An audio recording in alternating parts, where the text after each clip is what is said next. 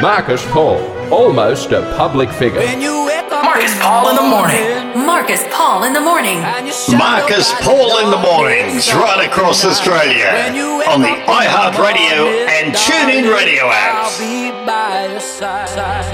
biggest issues. The biggest guess. Marcus Paul in the morning starts now. Well, here we are, Monday morning. It's a brand new working week around Australia and, only 5 days until we all cast our votes in the 2022 federal election. It's great to have your company here on starterfm.com.au, on the iHeartRadio platform, on TuneIn, or if you're listening to us on the PRAWNCAST, the podcast. Welcome to you. It is the 16th day of May. All the latest news on the way.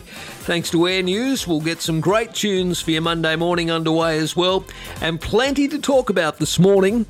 Is it perhaps a desperate government trying desperately to cling on to power with this idea that you will be able to extricate some $50,000 if you're a first-home buyer from your superannuation savings in order to enter the property market? I think that the policy has some good points and some bad points, but at least it's a policy. And look, if it helps somebody, then I think I'm all for it, to be perfectly honest. I understand it may cause some issues down the track. I don't know. Anything that helps first home buyers, but I'll go through the full details of this new policy from the Morrison government. Will it change Scott Morrison's fortunes in the final days of the election campaign? I don't think so. I still believe that Anthony Albanese is heading toward the lodge, and I still believe Labor will probably win well in excess of 76 seats. I think they may be heading for 78 to 80. We'll have to wait and see what happens. Anyway, many are getting their votes in early, with pre-polling absolutely going off around Australia. More than, 1.4 million, I think, as of late yesterday, had already cast their vote. Now, that is not a good sign for an incumbent government. All right, we'll get into some other stories this morning. What about a trip over the Blue Mountains? Would you be happy with a tunnel being constructed, which would make a trip, if you like, to the central west of New South Wales from Greater Sydney quicker? Will, as proponents say, it open up areas and regions like Bathurst, Orange and Mudgee to Greater Sydney? It'll shave a little time off the travelling, I guess, but at what cost? And what about any environmental impacts? I'm going to talk about that story a little later this morning as well. Sadly, it's just been a hell of a year for Australian cricket. Yesterday, we learnt we lost yet another Australian icon, this time around, Andrew Symonds, who no doubt will be up there somewhere having a beer with Shane Warne as we speak. Anyway, I'll go through the details of his tragic and untimely death at the age of only 46 on Saturday night near Townsville. What else has been? Well, there's plenty to talk about, and I'll get through as much as I can this morning. If you want to comment, you can do so on the Facebook page. Many of you have, and I'll get to some of your comments too on this new policy from the federal government on using super up to $50,000 as a deposit on a home loan. So I'll get your thoughts on that from the Facebook page. But of course, you can call us anytime, 24/7 0406 521 250. Marcus Paul in the Morning hotline is open, as you know, right now. Let's get into it on this Monday morning. It's great to have your company. This is Marcus Paul in the Morning. Okay, Monday morning, great to have your company. Marcus Paul in the morning, 0406 521 250, our hotline number, and many of you commenting on the Facebook page. Well, the Prime Minister, Scott Morrison, has unveiled a brand new policy to help first home buyers unlock up to $50,000 of their super in a final attempt to retain the nation's top job. So, the PM will allow first home buyers to unlock their super to buy a house in what's been described as a last-ditch effort to win the election. The Prime Minister announced the bold policy at the Brisbane campaign launch yesterday, revealing that if re-elected, he will allow workers to raid their super piggy bank to buy a house. Workers will be able to withdraw up to $50,000, but the scheme won't commence until July the 1st next year. That's 2023. Scott Morrison said, under the Super Home Buyer Scheme, first home buyers will be able to invest up to 40% of their superannuation, up to a maximum of $50,000 to help with the purchase of their first home. There are no income or property caps under the scheme, with eligibility restricted to first home buyers who must have separately saved 5% of the deposit. The proposal was first floated when Mr Morrison was Treasurer and championed by Housing Minister Michael Sukkar, but vetoed by former Prime Minister Malcolm Turnbull. Now, it's also been championed by Liberal MP Tim Wilson under a Home First, Super Second policy. Now, for many people under 30, the scheme would wipe out their super savings, but for older workers not buying a home until their early 40s, it would have less impact. We want to further help Australians get past what is the biggest hurdle on their path to home ownership, the Prime Minister said. And we started this process with the Home Guarantee Scheme, and that is the difficulty of saving for a deposit and being able to use their own money with which to do it. That's why a re-elected coalition government will allow first home buyers to invest a responsible portion of their own superannuation savings into their first home. Now, the proposal would apply to the purchase of new and existing homes. Scott Morrison yesterday said whatever amount is invested will be returned to your super when you sell the home, including the share of the capital gain from the sale of that home. The maximum amount able to be invested under this plan is the lower of $50,000 each individual, or 40% of their total superannuation balance. Superannuation is there to help Australians in their retirement. The evidence shows that. The best thing we can do to help Australians achieve financial security in their retirement is to help them own their first home. All right, well, that's what Scott Morrison had to say yesterday. Now, he also said it wasn't right you could use super for an investment property, but not residential. You can already use your super to purchase an investment property, but not your own home, he said. Other countries, including New Zealand and Canada, also have policies that allow people to use their retirement savings to help them buy their home. And under a Morrison government, you will be able to do that too. This is about increasing the choices available to you within your super. It's your money, said the PM. All right, well, how will it exactly work? I'll go through those details in just a couple of moments, but Superannuation Minister, Senator the Honourable Jane Hume, said the design of the scheme would ensure it was a 2-for-1 scheme. Under the Super Home Buyer Scheme, you keep building your super savings in the home you live in. When you sell, the amount you invested is returned to your super, plus a share of any capital gain, according to Minister Hume. It gets the balance right, helping first home buyers break into the market but protecting their retirement savings. She went on to say the Liberals know it's Australians' money, not the super funds and not the government's. Australians work hard to earn it. They work hard to save it. $1 in $10 of everything they earn is saved in super right now. Superannuation is there to help Australians in their retirement, and the Super Home Buyer Scheme will ensure Australians can use those savings they are responsibly building up to improve their quality of life now and standard of living in retirement. Well, what does the opposition say? Labor's campaign spokesman Jason Clare will outline the ALP's official response, but Labor frontbencher Stephen Jones was quick to slam the plan. Scott Morrison has just trashed any vestiges of economic credibility. He claims Costello, Hockey, Turnbull all said super for housing was a dumb idea that would blow up the housing market. But Scott, according to, of course, Stephen Jones, doesn't give a damn. It's all about the politics for this bloke. Now, Labor had announced an equity scheme that would allow low-income workers to have the government cover 40% of the cost of a new home and 30% of an existing home. As a result, the mortgage would be reduced by the same amount. There are no income limits on the coalition scheme that would allow you to withdraw up to $50,000 or 40% of your super. What do you make of it all? You can comment on the Facebook page. I've got a post up on it. I'd love to get your thoughts. Marcus Paul in the morning.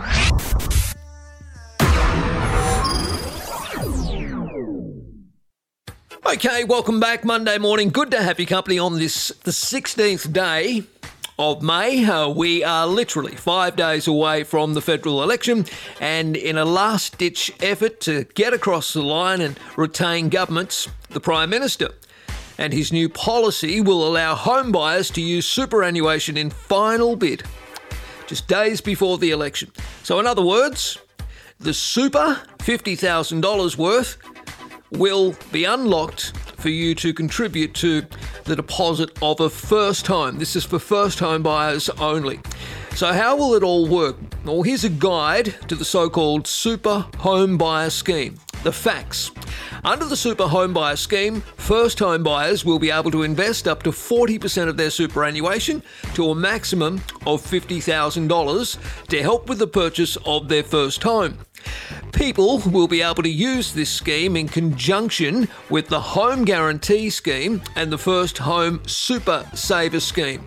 It is slated to start not this year, but the new financial year beginning 2023, so July the 1st next year. Who will be eligible? Well, the scheme is for first home buyers, and applicants must have a separate 5% deposit to be eligible. Couples can access the scheme together if both members are eligible.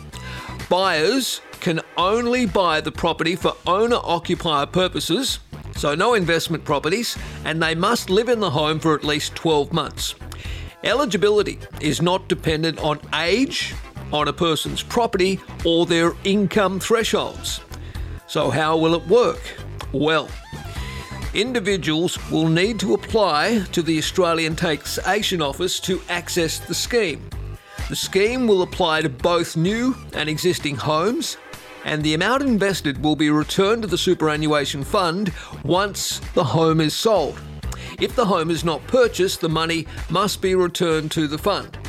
The amount to be repaid to the super fund equates to the original amount invested from the superannuation, in other words, up to $50,000, together with a proportionate share of any money that's made from the sale of the property. That is capital gain, or loss, of course, from the sale of the property as well. And look, the way our housing market is, fair to say it will be a gain. All right, but what do you make of it? Let me know. You can give us a call, 0406 521 250 to have your say. Look, many people commenting already on the Facebook page. That is, first home buyers will be able to use up to 40% of their super for a first home deposit. Richard says, Marcus, it will create massive problems down the track. People are struggling now to have enough super to retire comfortably without taking 40% out early. You can guarantee the same people who need this are the same ones who already took $10,000 out during the pandemic and have nothing to show for it. All right, well, that's what he says. Lachlan says it's reckless. Marcus, super isn't there for the government to let people dip into when things are a bit tough for the government. They want to get rid of the old age pension, but they keep letting my generation spend our super. How is it going to accumulate enough wealth for retirement if we keep being allowed to spend it early? It's dangerous and will force vulnerable people to need to work until they're basically dead. What happens if there is a massive housing crash or interest rates keep going up and people get foreclosed? All that money should have been safely accumulating compound interest over decades. Gone. It's terrible policy. All right, Julia says this is the same government, Marcus, that already let people raid their super when COVID hit, and now here, take some more. How are these people supposed to live live out their golden years? ScoMo already calls the pension a handout and can't wait for us all to get on an indue card. The future looks golden. All right, well, look, at most, in fact, I would say 90% of you who are commenting on the Facebook page are calling this policy a total disaster. Michelle says it will do nothing to make housing affordable and will shift the problem to someone else at some other time. Matthew says, Marcus, at least they are ensuring any money taken out gets returned when the house is sold, along with any capital gain, so people will still have that money for retirement. Probably going to pump house prices up even more though, which along with inflation and rising interest rates is going to make it difficult to afford the repayments. And on the responses go. So if you want to leave your thoughts, you can do so on the Marcus Paul in the Morning Facebook page. It's good to have your company. Here we are on Monday morning, just a few days out from the federal election.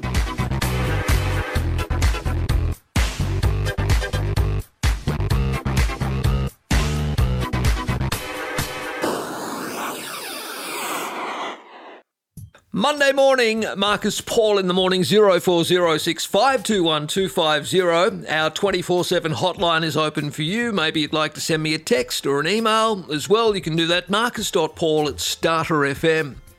Well, as ScoMo prepared to hold his formal election campaign launch in Brisbane yesterday, Anthony Albanese held his own competing faux launch a short distance away. I say faux launch because Labor already did its real one weeks ago. But this was the same sort of vibe, a room packed with party supporters and volunteers, eager to cheer at the applause line, speeches from politicians packed with such lines, and a lengthy address from the leader himself. Now, what made yesterday's Labor presentation even more interesting was the fact that Albo was joined by former Prime Minister Kevin Rudd, also Queensland Premier Anastasia Palaszczuk, former Treasurer Wayne Swan, and possible future Treasurer Jim Chalmers. Also, Senator Murray Watts was there, and the party's candidate for Brisbane, Madonna Jarrett. Now, the crowd were warmed up with a video compilation of the greatest hits from Labor's TikTok account. There were speeches from Kevin Rudd, Mr Chalmers, Ms Palaszczuk, and of course Albo, which all shared two common factors: shameless Queensland parochialism and digs at Scott Morrison's attempt to reinvent himself in the campaign's dying years. All right, well, I have to say, Kevin Rudd stood out for me. Speaking in his usual tapestry of cliches, according to reporters, he said Australians were, quote, fed up to the back teeth, unquote, with Mr Morrison. They're fed up with corruption, they're fed up with the incompetence, they're fed up with the blame game, they're fed up with this bloke who doesn't hold the hose, they're fed up with a government that has a zero plan for Australia's future. Did you see Scotty from Marketing's most recent attempt at personal rebranding? Mr Rudd added, using his favourite nickname for the Prime Minister. Seriously, with 1 week to go before an election, Scotty is now hoping he can wave a magic wand and conjure up the fairies of the bottom of the garden. And hey presto, vote for me after the years in office because I promise to be a softer, gentler Scotty in the future. Well, pigs might fly, said Kevin Rudd. Mr Chalmers was perhaps a little less mocking in his tone, but certainly not in his message. Mr Chalmers said Scott Morrison started this campaign saying people know who I am. It's only now that it's dawned on him that that's the problem. So now he wants you to believe that the last 3 or 4 years, or the last 9 years if you like, were just a phase that he was going through. To give you an example of the appeal to Queenslanders' parochialism, the Shadow Treasurer also said the following: "This is the difference. Scott Morrison thinks Queensland is necessary for his own political survival. Anthony Albanese knows Queensland is absolutely vital to Australia's success. Our close affinity with Queenslanders is real," said Mr Chalmers. "I've seen it for myself in every corner of this state. I've seen the respect that Albo has for us. I've seen the belief that he has for us as well." Another example from Anastasia Palaszczuk, who as Premier of the state was quite suited to the job. "Albo knows Queensland," she said. "He's driven the length and breadth of our state. He's not going to deny Queensland our fair share, like we've seen from Scott Morrison. He knows the issues and he understands." The Queensland Premier said, "Instead of picking fights with us, whether it's on disaster recovery, healthcare funding or infrastructure, Albo is someone who will work with me to get the job done for Queensland." All right, well, Albo entered the conference after another video, this time the one featuring a voiceover from Russell Crowe. Because if you've gone to the trouble of getting Maximus Decimus Meridius, you might as well make thorough use of him.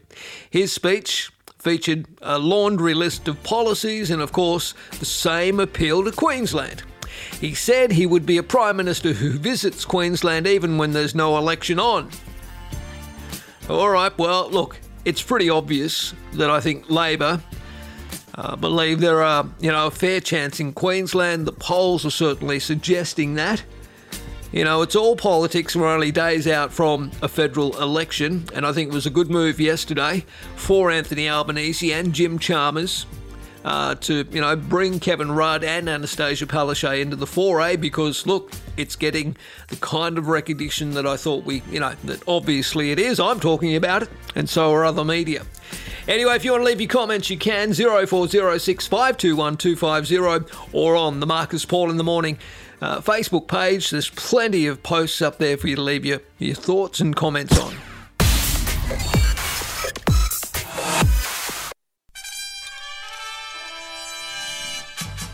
All right, welcome back. Monday morning, the 16th day of May. Excuse the French, but it's been a shitty old year when it comes to losing cricket greats. The cricket world is in mourning again following the tragic death of popular former Test all-rounder Andrew Symonds in a car accident yesterday. Well, it was Saturday night, I think, that the accident happened. Well, it was Saturday night, just out of Townsville. I was shocked when I read it yesterday. So young and so desperately sad. Symonds was involved in an accident outside Townsville where he's been living in his cricket retirement. The flamboyant all-rounder was one of cricket's most popular characters during the peak of his career before forging a successful career as a media identity on Fox Sports. Tributes poured in for the lovable cricketer on Sunday, often referred to as a rogue, if you like, with Fox colleagues and Adam Gilchrist, Michael Vaughan and others leading the charge.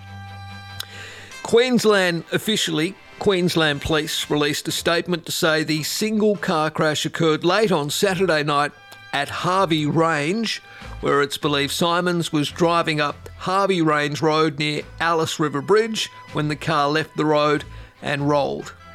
Paramedics attempted to revive him, but he later died at the scene as a result of his injuries. Awful stuff.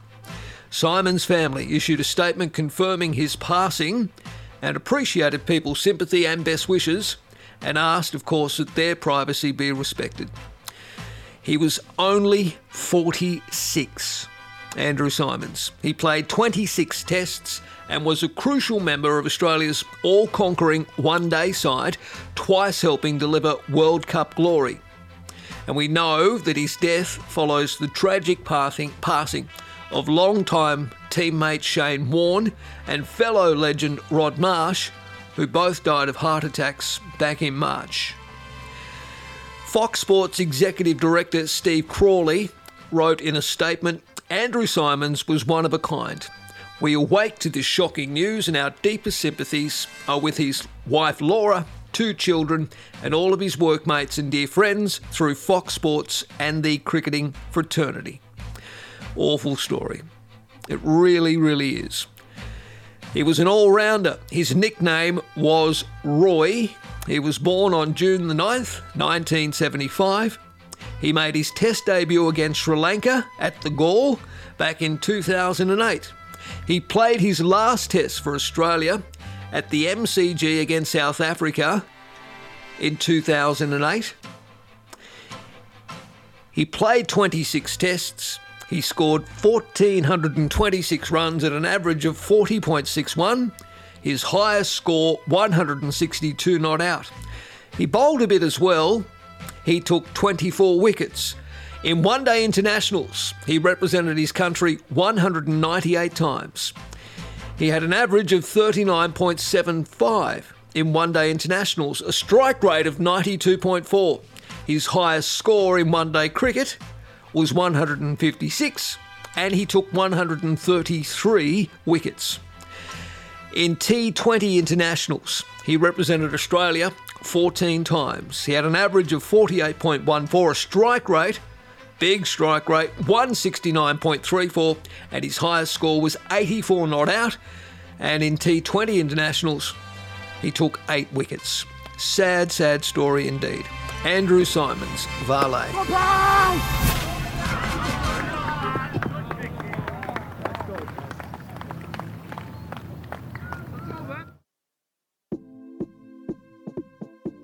Yeah, welcome back, Marcus Paul in the morning. Those who have listened to me for quite some time and know a bit of my history would know that I studied at university in Bathurst, Charles Sturt, in beautiful Bathurst. And I was, of course, living originally in Sydney. That's where I grew up. And many a time I travelled the Great Western Highway between Penrith and Bathurst, going via the beautiful Blue Mountains.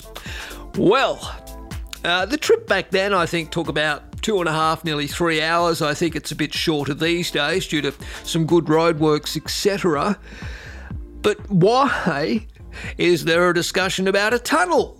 Well, they say it'll connect Greater Sydney and central western New South Wales if a tunnel is built beneath the Blue Mountains. What do you make of it? Apart from cutting times, any new road tunnel proposed as part of the Greater Western Highway, which would be the longest in Australia, will provide a boost for commuters for another reason, says this story. Look, I don't know, probably it would, it would certainly ease some holiday congestion in the Blue Mountains. And, there's an argument to suggest that it would open up the Central West, places like Bathurst, Orange, Mudgee, etc., to Greater Sydney. You can still get there, but it would, it'd cut the cost. The cost? It depends on whether it's a tolled tunnel or not. My bet is it probably would be. It would be Australia's longest road tunnel. And, those who are fighting for it say it would slash commutes. Anyway, yesterday, the Sunday Telegraph revealed the 11-kilometre tunnel currently under proposal would be toll-free, and stretch from east of Blackheath to a place called Little Hartley. The tunnel proposal is part of the Greater Western Highway upgrade from Katoomba to Blackheath to fix the much maligned stretch and would shave 30 minutes off commutes in busy holiday periods. Minister for Regional Transport and Roads, Sam Faraway, said the government will make the Western Highway great again. The 11-kilometre tunnel delivers the vision that I think the state, the people in the Central West, but more broadly the communities of the Central and Western New South Wales want to see around making that highway an actual highway. She went on, I think after the success of WestConnex and NorthConnex, the New South Wales government can build tunnels. Wow, really? The success of WestConnex and NorthConnex? Well, I suppose they're great pieces of infrastructure, but you've got to pay through the nose to travel on them, Minister. Anyway, the Minister thinks it's the only way to bring about efficiency and that road infrastructure over the Blue Mountains. Unlike the North and WestConnex projects, the Blue Mountains Tunnel will be toll-free, they say. Okay, rule a line under that. The Great Western Highway Upgrade project will also widen the existing highway to 2 lanes in both directions. Now, Mr. Faraway said the tunnel will also create a more resilient highway in the face of extreme weather events like the recent floods, which caused landslips restricting traffic in Mount Victoria, for instance. He said essentially the connectivity from Greater Sydney to the Central West and Western New South Wales was cut. It was a couple of hours delay in peak times. A tunnel will remove that completely.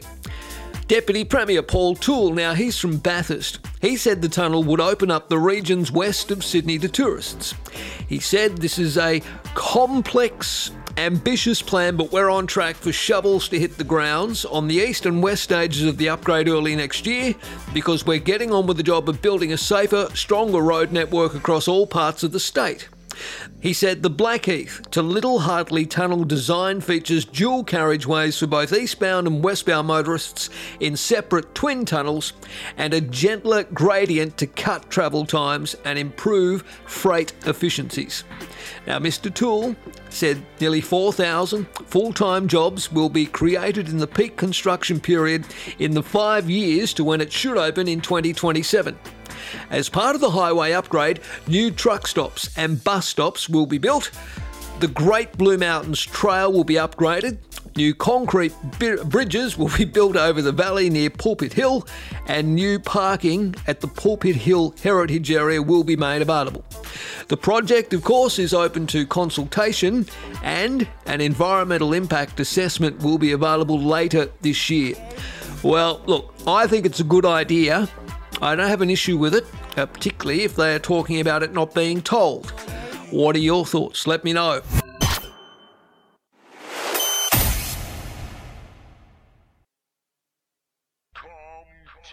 All right, Marcus Paul in the morning. As we know, there was yet another underworld gangland shooting in Sydney in the last couple of days. I read with interest a story yesterday by News Limited's Ben Pike. Gangsters' new fight to keep enemy burial plots at a distance. Sydney's gang wars have moved to a new location, Rookwood Cemetery, with associates desperate to ensure enemies are buried well away from each other.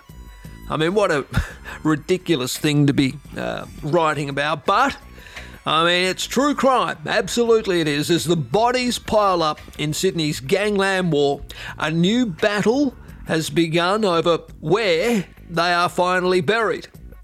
Yesterday, the Sunday Telegraph revealed associates of slain gangster Omar Zahid refused to let him be buried near his enemy at Rookwood Cemetery.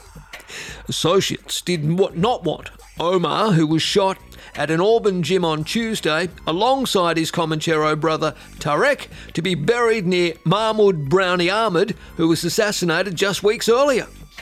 Sources said the request was made less than 48 hours before Zahid's funeral on Friday. Tarek, of course, is still fighting for life in hospital. They said they did not want Omar Zahid's body anywhere near the other side of the warring faction, the source said. Imagine the family of the victim coming back to visits and there being someone from the other side right there. It's a big issue. There are concerns about the location of burials going forward and the potential problems it could cause. Ahmad, of course, was buried in the Muslim section of Rookwood Cemetery on April 30 after being shot outside friend Ali Bannett's Greenacre mansion. Now, it's understood a flare-up was averted when the associates realised Zahid would be buried in a pre-arranged plot near another family member away from Ahmad's grave. The Muslim section at Rookwood Cemetery is also the final resting place of slain Comanchero boss Mahmoud Mikhawi, who was buried there back in 2018 after being shot in a black Mercedes. Bilal Hamzi, who was shot and killed in 2021 outside an upmarket Japanese restaurant in the city, is also buried in the area. While there is apparently ample Muslim burial space across Sydney, there is a strong link between the Sunni Lakemba Mosque and Rookwood Cemetery. The issue is expected to again arise when plans are made to farewell Rami Iskander, who's the nephew of Ahmed, who was shot dead at his home on Saturday just gone. Yep, another one. Iskander was only 23, he's a father, and he will also likely be buried at Rookwood Cemetery this week. It is Muslim custom, of course, to bury the dead as soon as possible, but boy oh boy, I mean, did you think we'd ever be reading a story about the possibility of problems at a Sydney cemetery because warring faction members are being laid to rest close to each other? It's a ridiculous scenario if it wasn't so serious. Marcus Paul in the morning.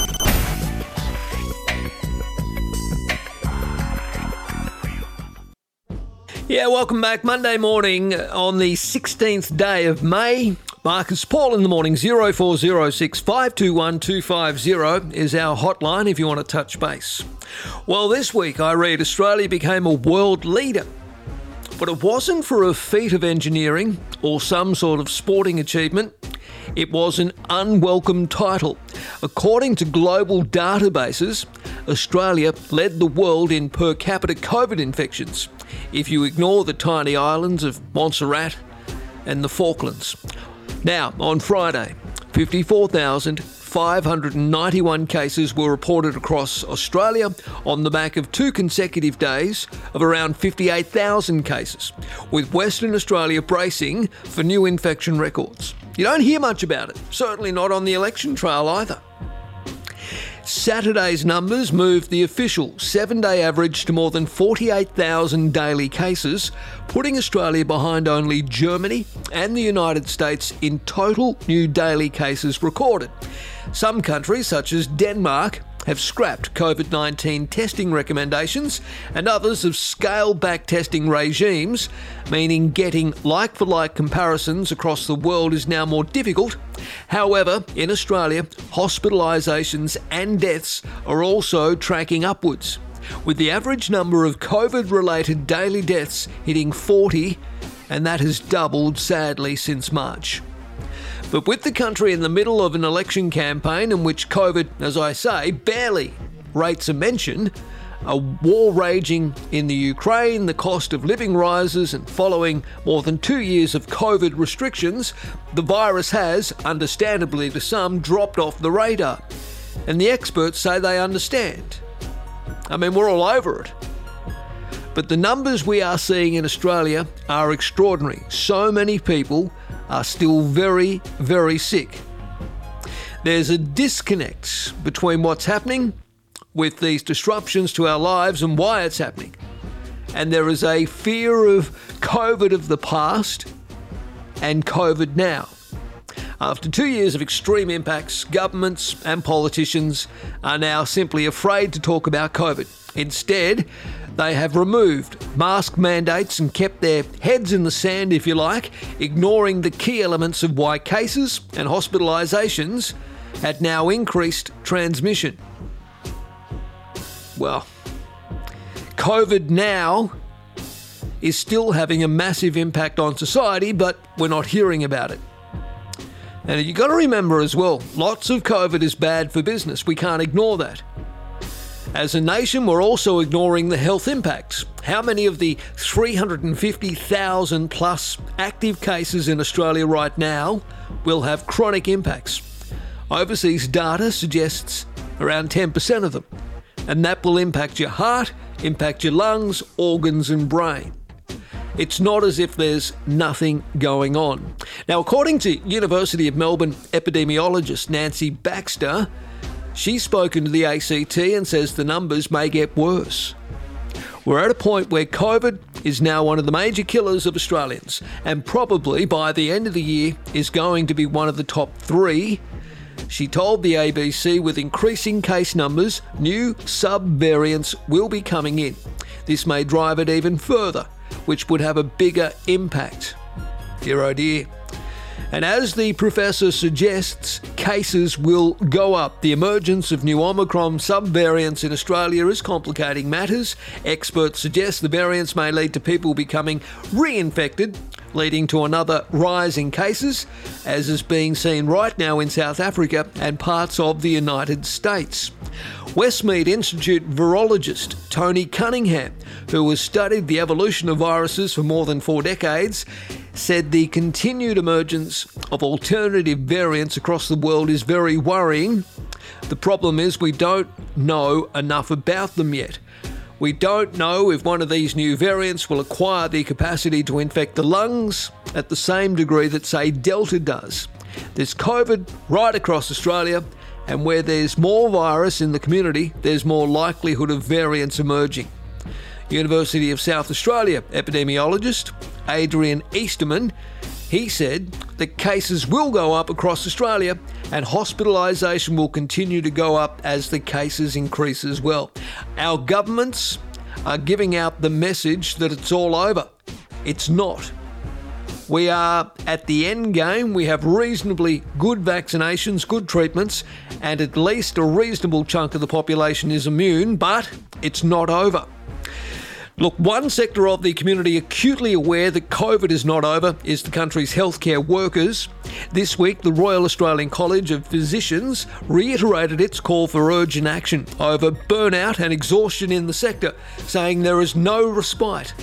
Australian Medical Association President Dr. Omar Khorshid said healthcare workers felt there was a deliberate glossing over of the ongoing challenges that COVID-19 was putting on the healthcare system. We're a bit stuck, is what he said. We're treating COVID as if it's a cold and saying, no masks, play on. But there are still a lot of people coming into hospitals with COVID, and of course, there's no staff. Dr. Khorshid said healthcare workers are fed up, particularly around the messaging from politicians that the pandemic was, quote, over. In Perth, where he's based, they're saying it could be 20 to 25,000 cases a day soon. And he went on to say we've had a lot of anecdotal reports of people not testing themselves, or when they get a positive test, not recording the result with the government. Well, it is a worry. Do you think that our politicians should be speaking more about the COVID-19 pandemic during the final week of campaigning? I think they should, and I think they've also all dropped the ball on it. COVID is still in our community, yet we don't hear hardly anything about it. Marcus Paul in the morning.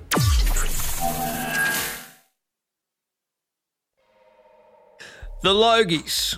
Well, I don't normally, get involved in it. I'm not really into, commercial television that much. But if you're into Sophie Monk, she apparently is the new face of the Logies. After making an impression, good or bad, on the red carpet for a couple of decades, Sophie Monk is making her love for the Logies official. All right, well, you'll all be able to sleep better now. The Gold Coast Golden Girl was announced as the face of the 2022 TV Week Logies, which will return to the Gold Coast on June 19 after a 2-year pandemic break. Monk attended a breakfast event at the Burleigh Pavilion yesterday where nominations for this year's awards were announced. She said she loves the Logies, she loves getting dressed up and celebrating local stuff. It's such a fun night. I love looking at the fashion and I get to dress up, but someone does it for me so I look respectable. See, told you we'd be able to sleep better knowing all of this rubbish. I think it's going to be the best one yet because we haven't done it for a while. Not to sound like a nerd burger, but it's impossible just to acknowledge people in the industry. Monk said she was opting for a classic and comfy look for 2022 rather than following a fashion trend, apparently, saying her golden gown in 2019 was her favourite red carpet moment. I've got a billion of why did I wear that, she said. Sometimes it's my hair. I was like, why did I try that? Why did I tease it? Some dresses weigh 5 kilograms and you can't enjoy the night. Oh, Sophie, you poor thing. Must be horrible being you. Anyway, Sophie Monk, who is apparently newly married, has just filmed another season as the host of Beauty and the Geek. Oh, what a brilliant show that is. She will soon film Love Island in Spain. Well, she'll be able to get a bikini top on, while also preparing to launch her own line of Ugg boots. She said she's tried everything. I wouldn't say I'm known for one thing and I love that. I feel very lucky to have such good fun jobs because you never know in this industry. I'm pretty effing lucky. That's the end of the story. All right. And I know we're all going to feel a lot better and sleep better that Sophie Monk has been announced as the new face of the Logie Awards. Marcus Paul in the morning. I'm such a bitch.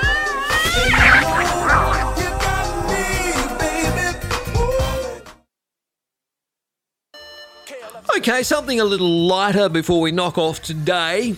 And look, I don't think it was a surprise, but Ukraine has won the 2022 Eurovision Song Contest by a landslide, with Kalush Orchestra finishing 193 points ahead of its competition for its folk hip-hop performance of Stefania. The group claimed a total of 631 points after it was awarded a whopping 439 points from audience televotes, adding to the 192 points from the jury of 40 countries around Europe and Australia. Kalush Orchestra's performance of Stefania, which was written about frontman Oli Pashuk's mother, struck a chord with viewers, with the song becoming an anthem for war-torn Ukraine. I mean, it included lyrics like, "I'll always find my way home, even if all roads are destroyed." Well, talk about art imitating life.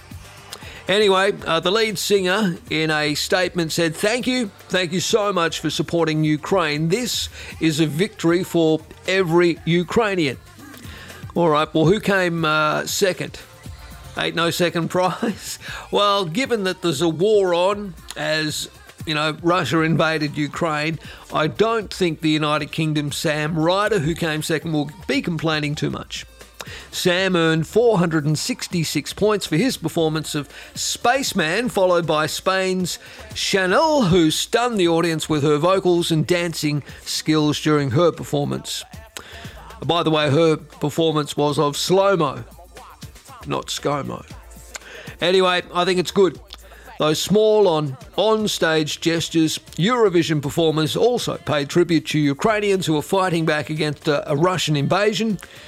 Many, including Germany's Malik Harris, who placed last in the grand final, shared a tribute to Ukraine at the end of his performance when he turned over his acoustic guitar to reveal a Ukrainian flag with the words "Peace" written right across it. And Eurovision fans took to social media to congratulate the winners, Kalush Orchestra, and of course, all showing, I think importantly, solidarity to Ukraine. Yeah, even the Ukrainian government, you've melted our hearts, friends, and it matters the world to us during this time. We send all your love and support to our brave freedom defenders and along the front line. There we go.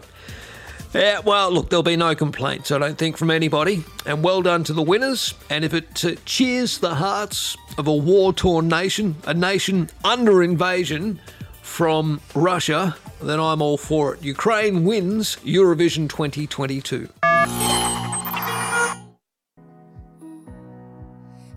All right, well, that's it for Monday. Thank you for your company here on starterfm.com.au. Please stick with us for the rest of the day. Some great beats right across your workday on the way. Maybe you're on the iHeartRadio platform or TuneIn. We appreciate whichever way you listen to us. And also, a little later today on the PRAWNCAST podcast, which will be uploaded. If you do listen back to the PRAWNCAST, do me a favour, please, and just download it on your socials so we can get more people tuning in. Enjoy the rest of your day. We'll be back tomorrow between 7 and 9. It'll be great to have your company then on Tuesday. Bye for now. Marcus Paul in the morning.